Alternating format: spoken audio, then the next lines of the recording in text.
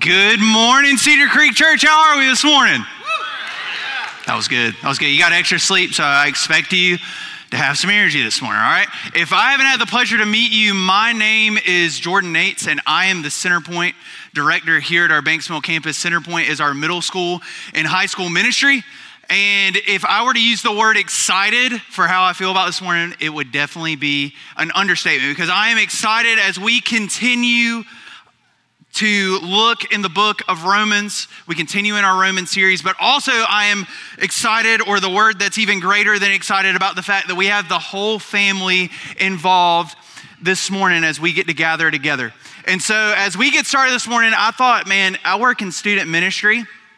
I would not be a good student ministry person if we did not start with some type of game. Who wants to play a game this morning? Who's in? Sweet. All right. So here's what we're going to do.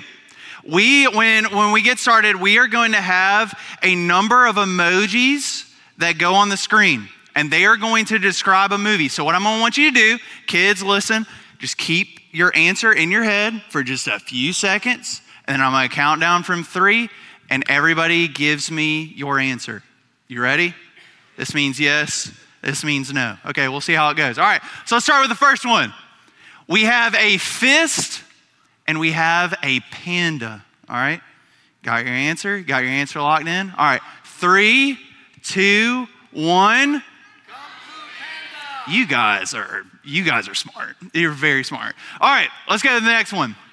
A little bit more difficult. We have a lion, a grave, a warthog, a crown, and another lion. Get your answer locked in. All right, 3, 2, 1.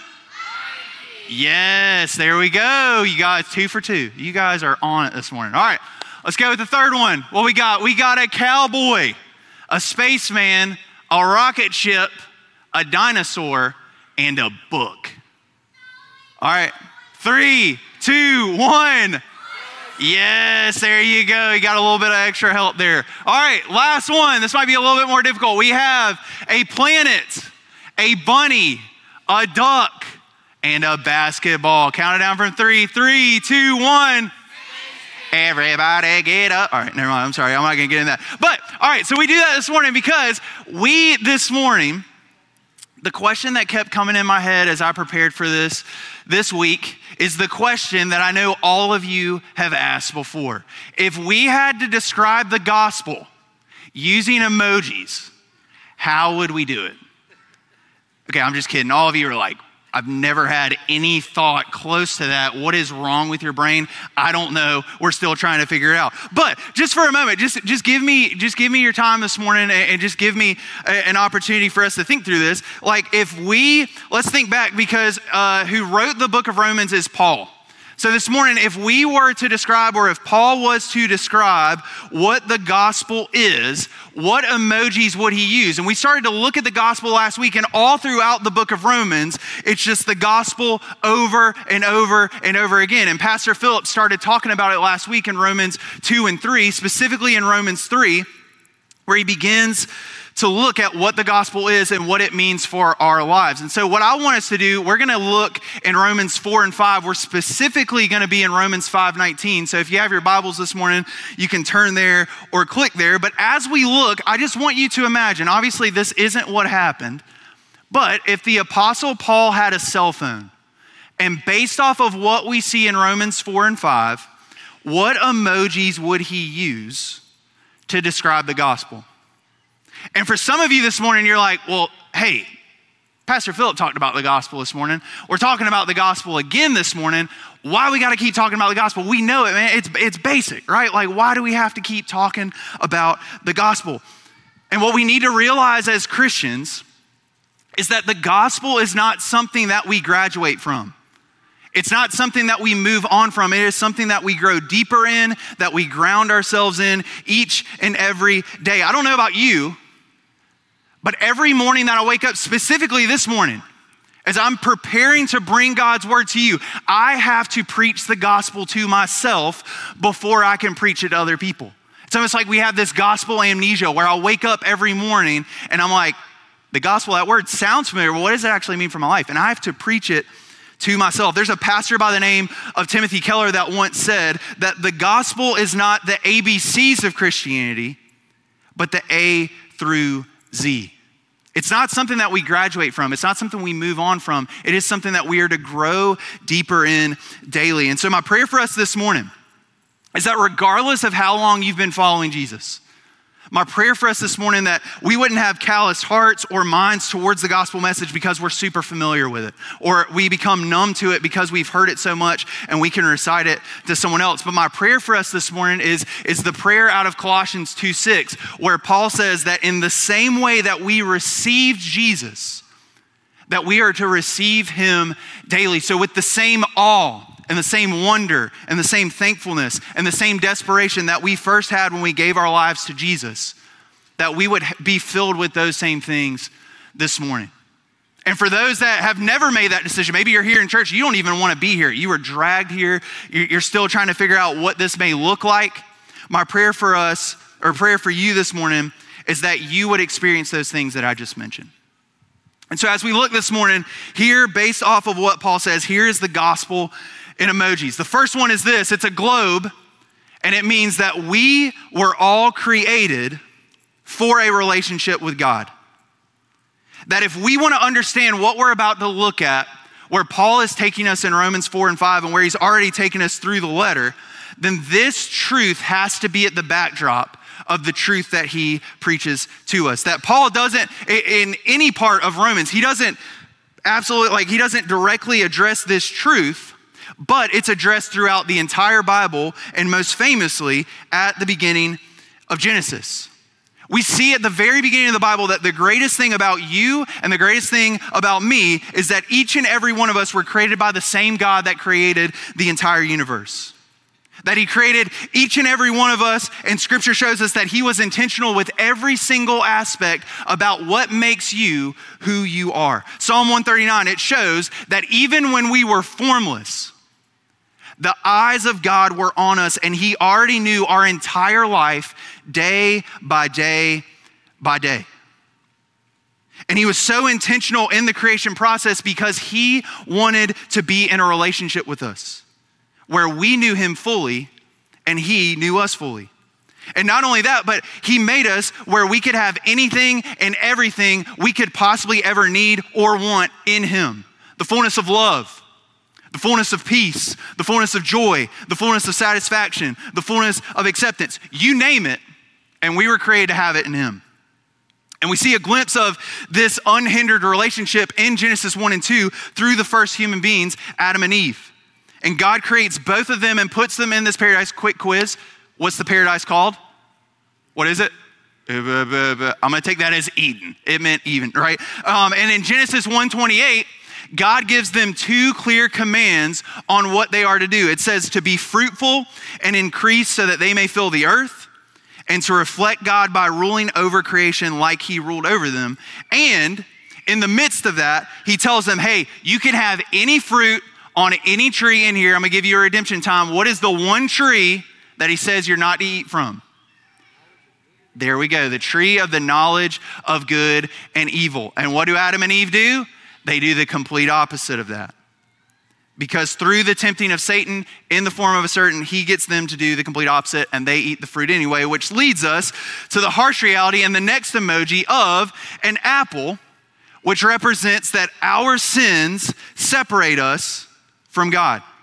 Our sin separates us from God, that the relationship that Adam and Eve had with God was broken, and they were separated from him because what is perfect, God, and what is imperfect, us, cannot be together. And this is not just true for Adam and Eve, but this is true for each and every one of us. And we see this in the first part of Romans 5:19. Look in your Bibles there, or look on the screens. It says this. Paul tells us this. He says, for just as through one man's disobedience, the many were made sinners. Look also what he says in Romans 5:12. He says, therefore, just as sin entered the world through one man, and death through sin, in this way, death spread to all people because all people have sinned. And in those passages, we see, as I was taught growing up, I was taught your decisions have a ripple effect on you and the people around you based off of the consequences that they might bring, good or bad. That there's a ripple effect of impact that happens. And we see this in these passages about Adam's rebellion against God. It led to the entrance of sin, the entrance of death, and the spread of universal death because of sin. His one decision led to a multi-stage chain reaction of sin entering the world, death entering the world through sin, and this death spreading to all humans because of sin. When he sinned, he suffered alienation from God, he experienced pain, and he experienced death. And not only did he experience it, but he passed it on to all humanity. These are the things, these are passed on to us because, as Paul says, all have sinned. We not only sin like Adam, but we sin because we are all born in Adam and apart from God and full of sin. Sin isn't something that we have to learn how to do. It's something that just, we are naturally bent when we are born. We are naturally bent to sin. If you don't believe me, take a group of middle school boys to summer camp. Talk to a parent of a toddler, right? Take a scroll on social media. Watch the news. You can see that sin is not something that we have to learn how to do. It comes natural to us. And the effects of Adam's disobedience, they have universal effects on each and every one of us because sin comes natural to each and every one of us. And sin not only separates us from God, but it blinds us from our need for God. That in our sin, the only thing that can save us is God himself. But what sin does is it blinds us from the very need that we have for God. So what this looks like a lot of the time is that we have legitimate desires in each and every one of us, but we go to illegitimate places to find those desires to be filled.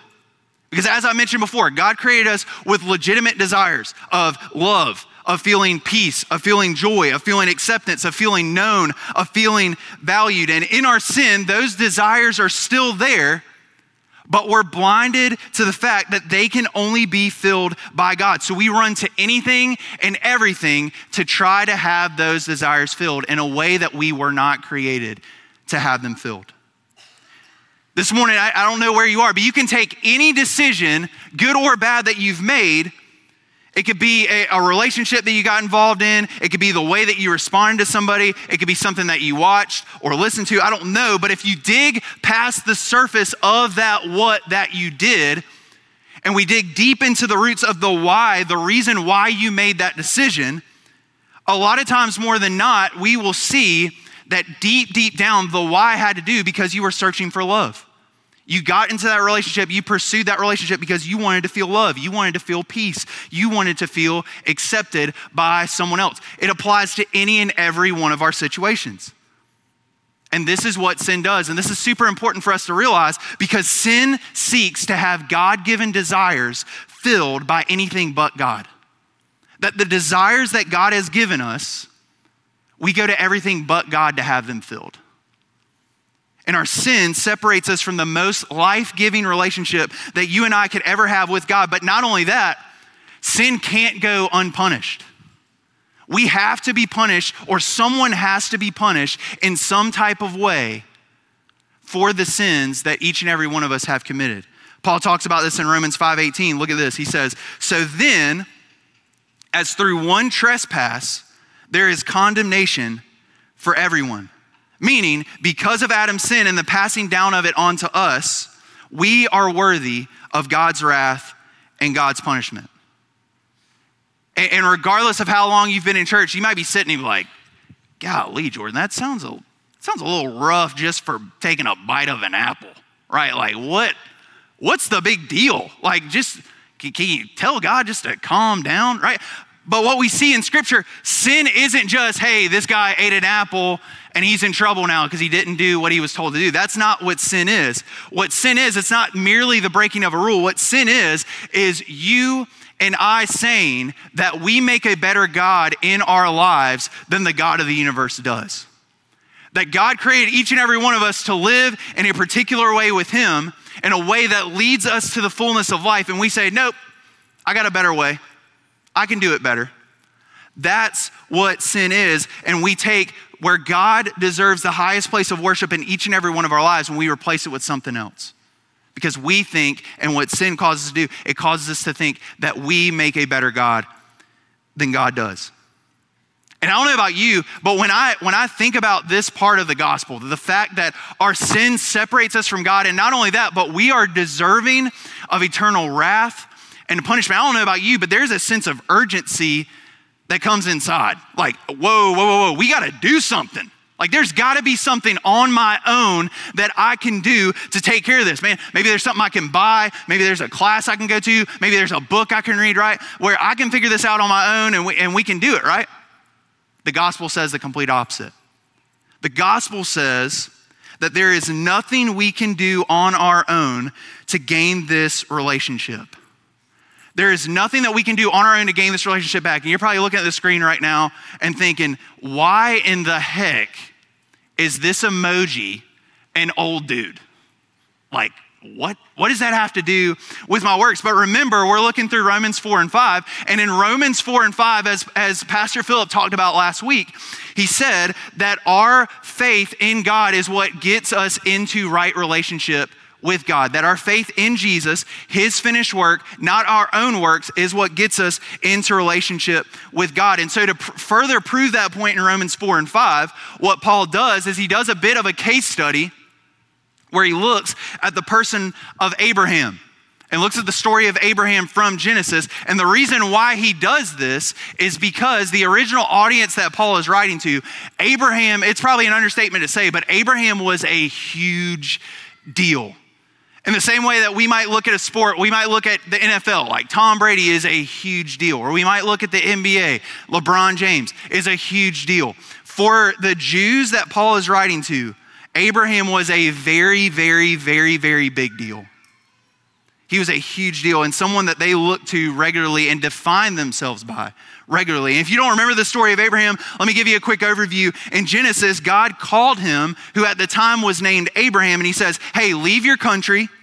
And he promised him to show him another land and promised that through him, he was gonna bless all people on earth through him. And then later, God identified this other land as Canaan and declared that even though Abram and his wife Sarah were super old, he said, I am going to bless you, even though you're unable to have children. Your descendants are gonna be as numerous as the stars in the sky. And God confirmed this promise of a son and changed Abram's name to Abraham to signify that he would be the father of many nations.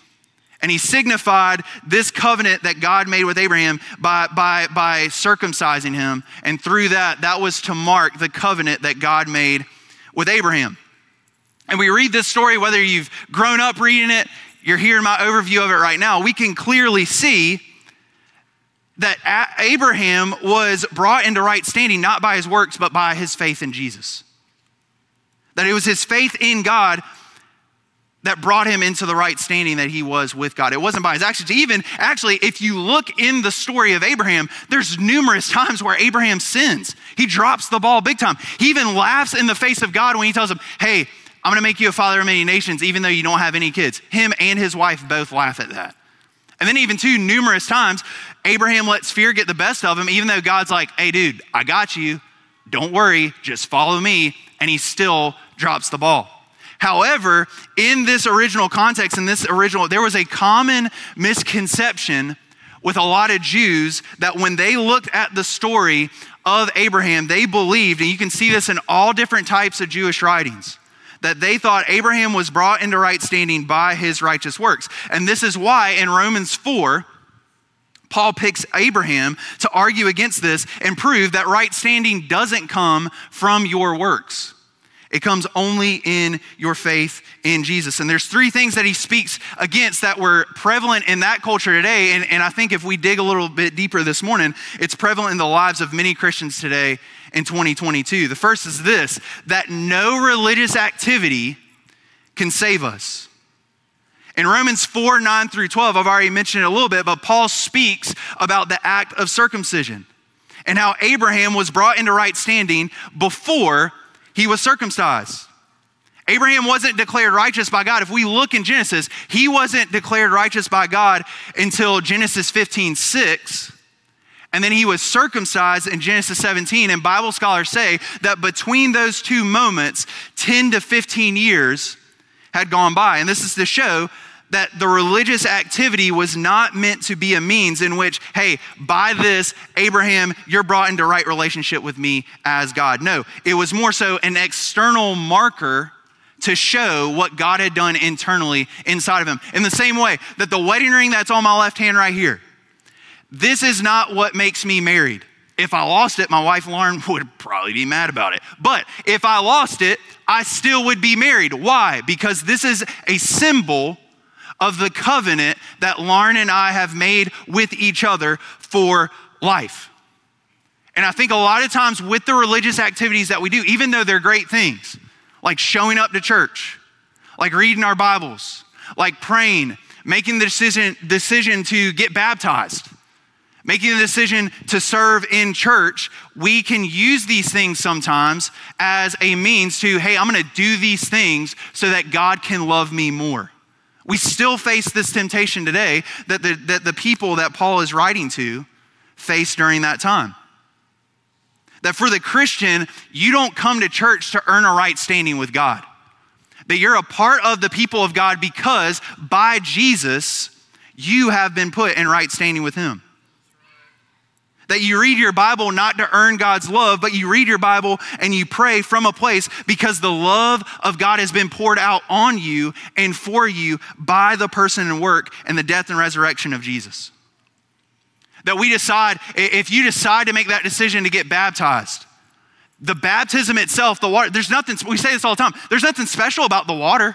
It doesn't do anything to you. It doesn't cleanse. That's not what cleanses you. What baptism is it's an external proclamation on Jesus internally cleansing you through his person and work.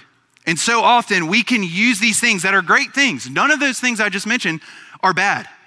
But we can use those things as a way to try to earn a right standing with God. But what Paul tells us through the story of Abraham is that right standing with God does not come from any religious activity that we do.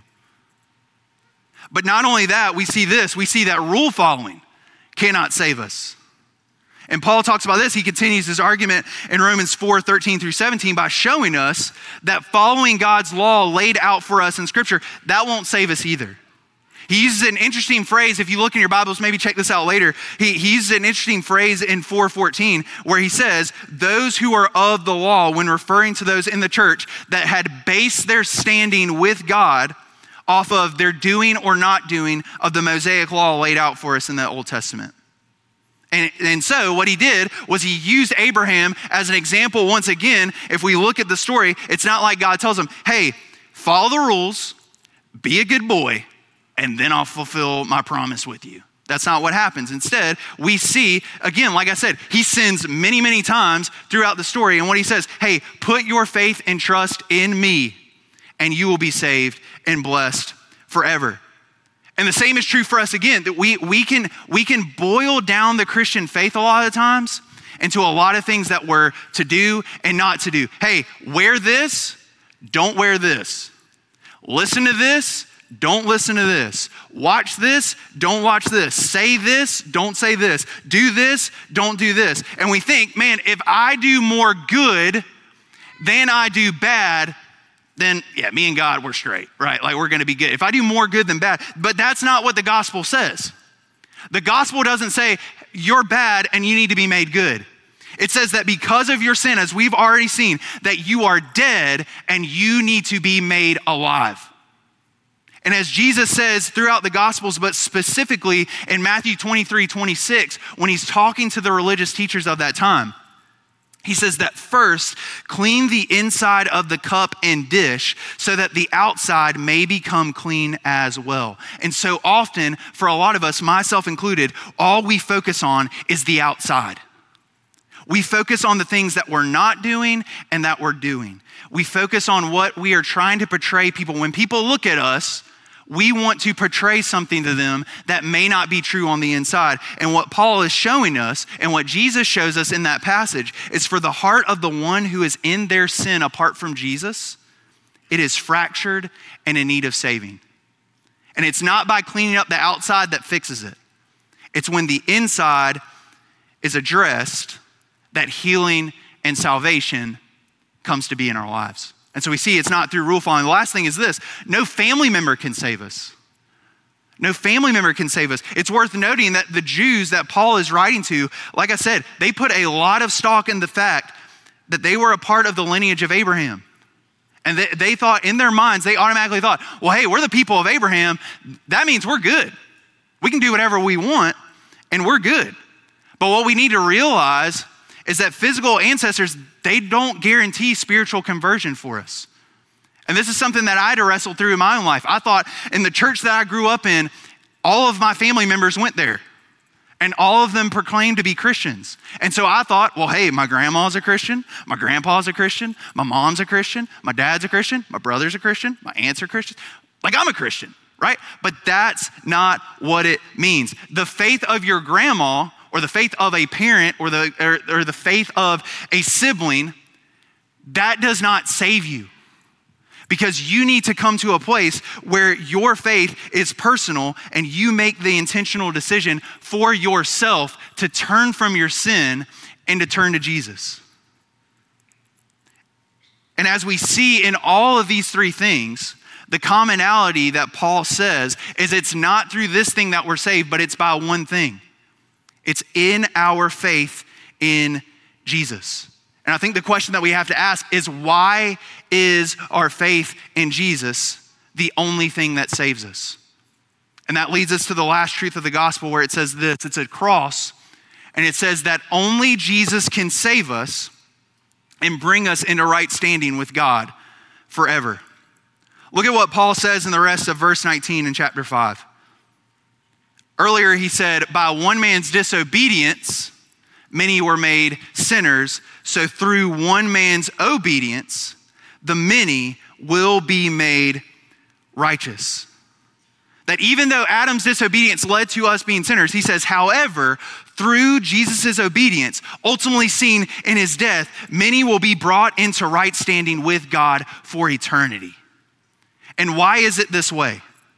It's because, as we've already stated, God demands for us to be saved from our sin. But the beautiful part about God and the way that he loves us so much is that he doesn't just demand it, but he offers us the perfect way and the only way for it to be done. He sends his son to be a perfect sacrifice that we need to make a salvation a reality for each and every one of us. That Jesus' act of obedience on the cross allowed him to take on our sin and the punishment for our sin, as it was his very own. That if we turn away from our sin and we turn to him as Lord and Savior of our lives, it says that we will be saved and brought into right relationship with him.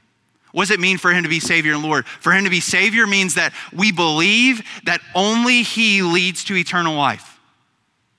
That for him to be Savior, that him alone, nothing else, nothing in this world, we can have the fullness of life only in Jesus. For him to be Lord, not only does he alone lead to eternal life, but for him to be Lord, it means that only he deserves my entire life.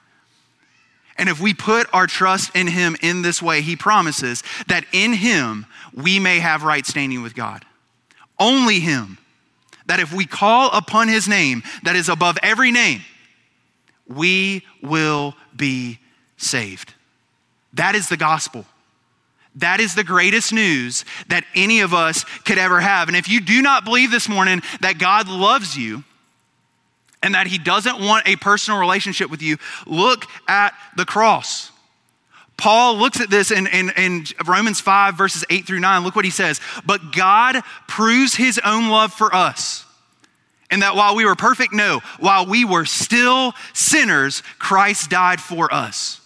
How much more then, since we have now been declared righteous by his blood, will we be saved through him from wrath?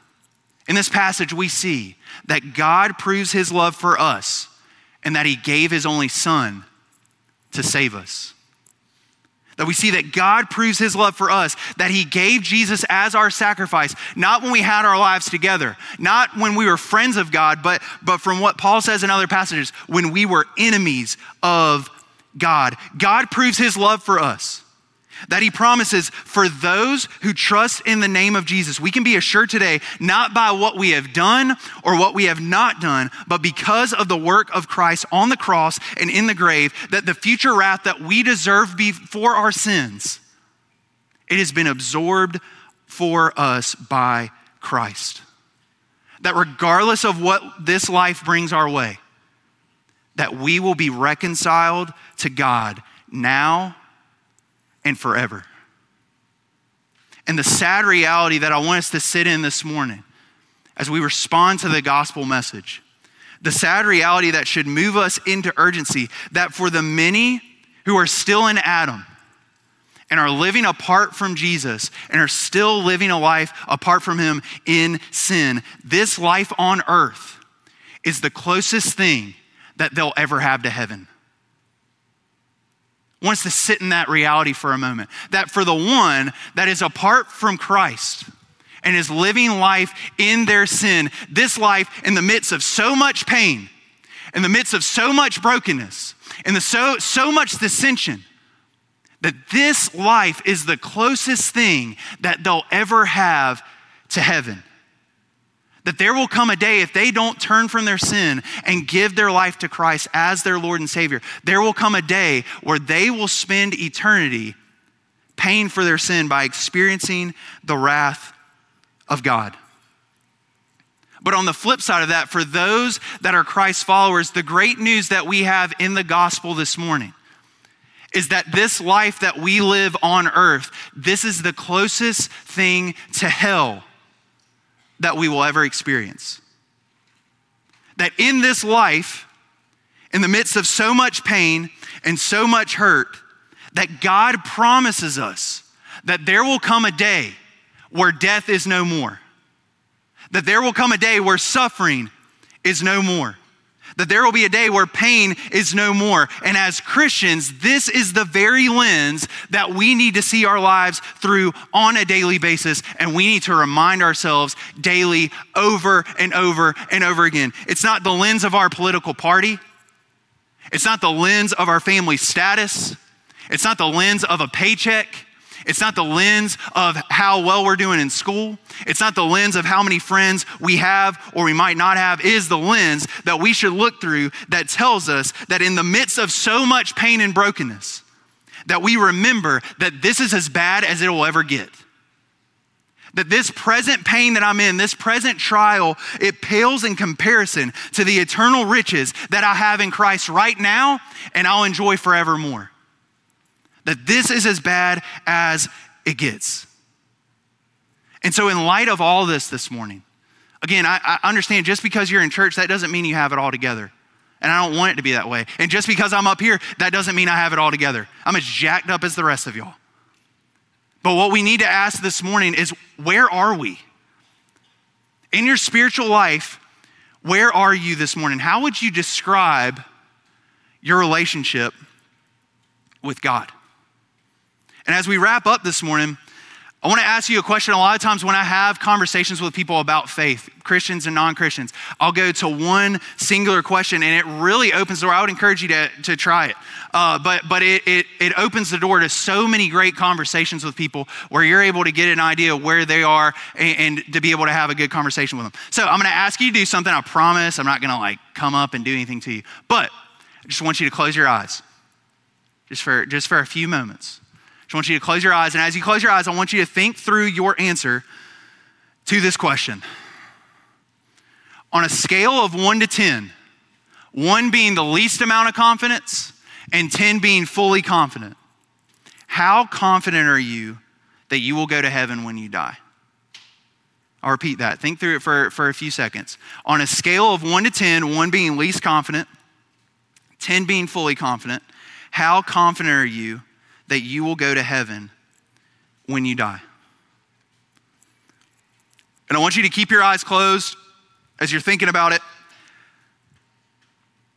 But when I say the number that applies to you, I just want you to raise your hand. No looking around, eyes closed.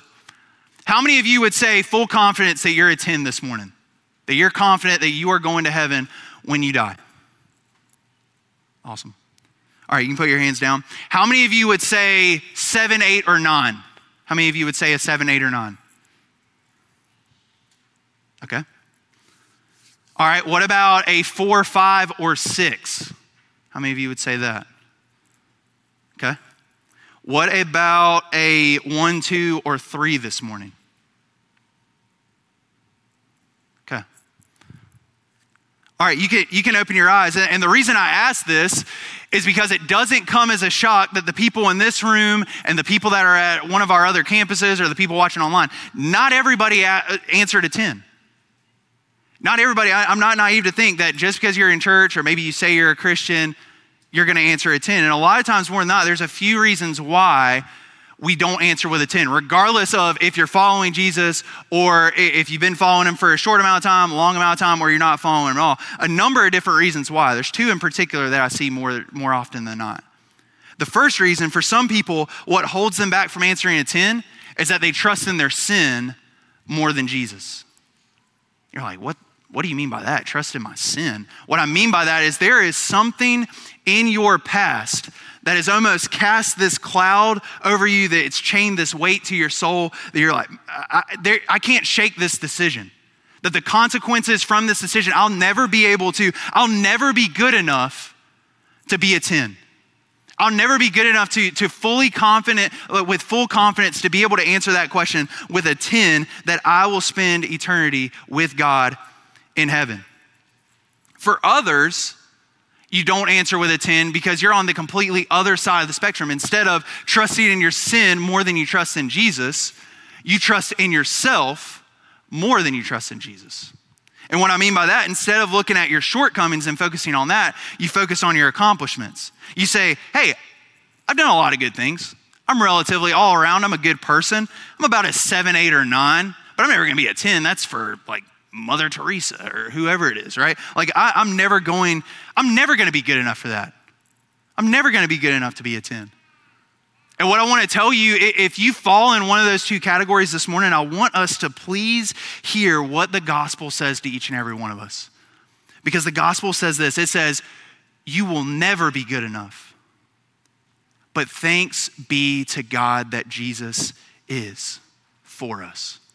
That we'll never be good enough, but thanks be to him who sent his perfect son to take our place and for us to put our faith in him. That yes, as Paul's word says, that yes, by one man's disobedience, many were made sinners.